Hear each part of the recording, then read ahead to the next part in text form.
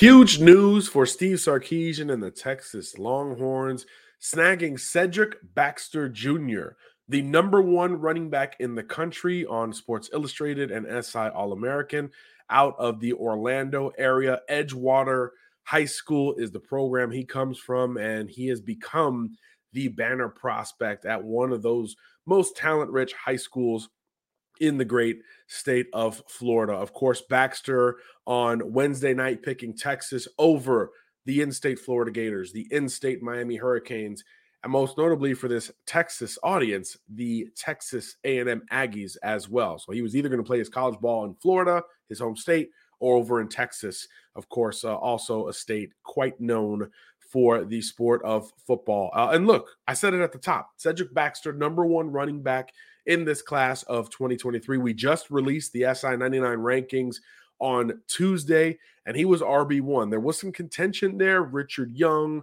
Justice Haynes, Jeremiah Cobb, there Reuben Owens. It's a great year at the position in terms of a variety of running backs, but we really like the floor and ceiling of what Cedric Baxter presents. So number one running back, number 21 overall in the entire SI 99. Baxter, 6'1", 215 pounds or so, built more like an H-back or an outside linebacker than your conventional running back. So you may think, okay, this is a downhill, big physical cat.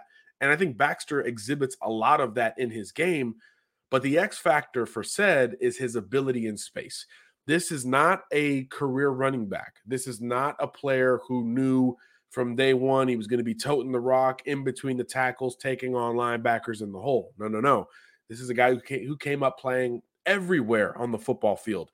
Running back, wide receiver, defensive back, linebacker. He's done it all already at this stage. But last year was his first true year as the guy at running back, and we saw just such an explosion of production for the Edgewater High School program. 26 rushing touchdowns, almost 2,000 yards of offense as a runner, but you also had some supplementary game as a wide receiver, and that is where Baxter is just different in this class compared to most. I listed a size earlier, 6'1", 220 pounds or so.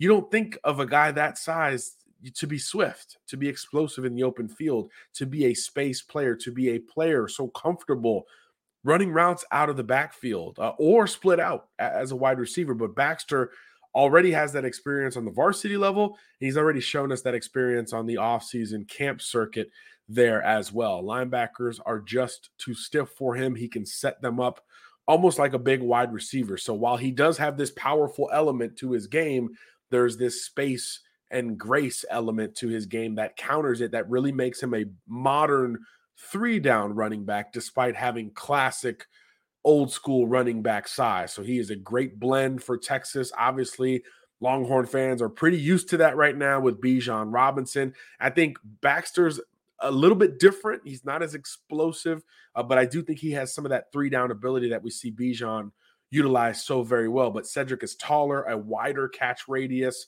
Again, a guy you can split out as an H-back or a wide receiver on occasion to truly discombobulate a defensive set. So I'm very, very high on this kid, if you guys can't tell. Again, he's our number one running back in the country on Sports Illustrated.